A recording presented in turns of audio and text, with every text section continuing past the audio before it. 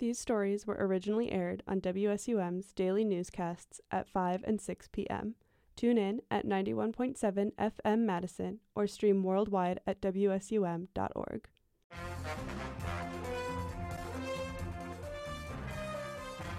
This is the News at 5 on 91.7 FM WSUM, streaming live on WSUM.org.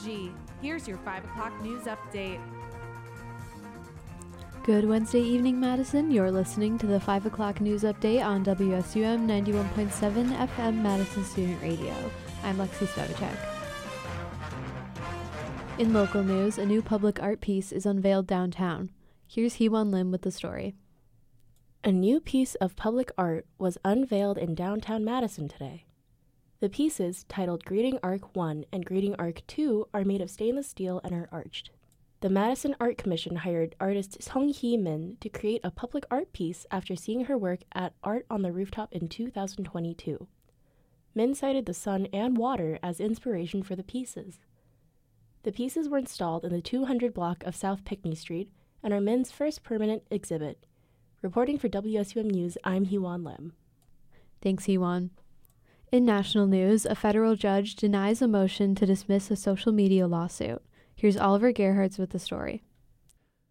Tuesday, Google, Meta, Snap, and TikTok will have to face the claims by the families of teens harmed by social media following a federal judge's denial of a motion to dismiss the lawsuit in question. The motion to dismiss the lawsuit was based on a claim that the case should be tossed out based on either the First Amendment or Section 230 of the Communications Decency Act. Section 230 is a part of a 1996 federal law that has been often invoked to prevent the escalation of content moderation lawsuits. It allows companies to avoid liability for content posted by their users. District Judge Yvonne Gonzalez-Rogers held that these two laws shield the social media companies from only some of the plaintiffs' claims. However, other claims regarding lackluster parental controls, poor age verification for young users, and violations of U.S. children's privacy law will be allowed to proceed. For WSUM, I'm Oliver Gerhards. Thanks, Oliver. In international news, conflict escalates in Mali. Here's Matthew Catalani with the story. After the departure of the UN peacekeepers in northern Mali, fighting between the Army of Mali and the separatist Tuareg rebels significantly increased. However, army forces have captured the strategically important town of Kidal. Losing the town provides a major blow to the separatist movement that has also been linked with Islamic extremist groups. Russian Wagner mercenaries aided the Malinese army in the fight after the Malinese military junta government kicked out the French forces and the UN. Thank you to Associated Press for the story. For WSUM, I'm Matthew Catalani. Thanks, Matthew. Turning over to sports, here's RJ Carroll with an update. Today in Badger Sports, the football team is continuing its preparation for their primetime showdown with Nebraska on Saturday night. Both teams are 5-5, and the winner will become bowl eligible. The men's basketball team dropped their second straight game yesterday, 72-59 against Providence, moving their record to 1-2 on the season. A.J. Storr led the team with 22 points, and they will be back in action on Friday at home against Robert Morris.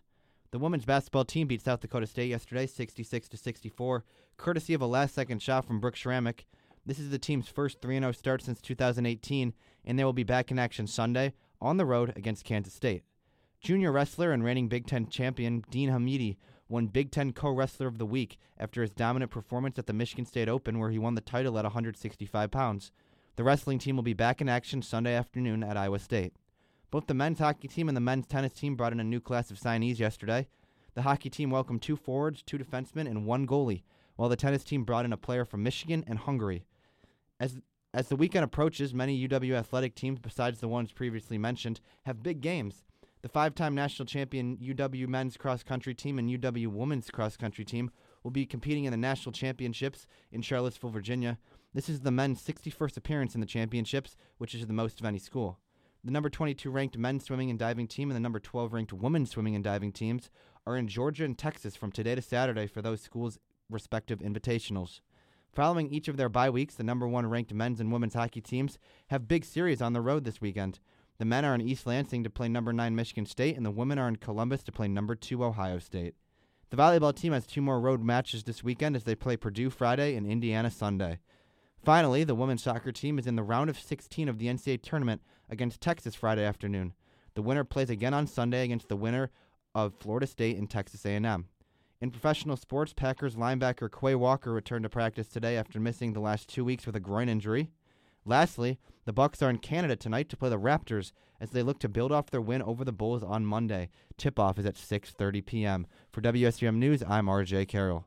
Thanks, RJ. Now onto the weather. It has been an unusually warm November day today. It is currently 58 degrees and sunny, and today we had a high of 62 and a low of 42. Tomorrow will be very similar to today with a high of 61 and a low of 42, but expect it to be windier.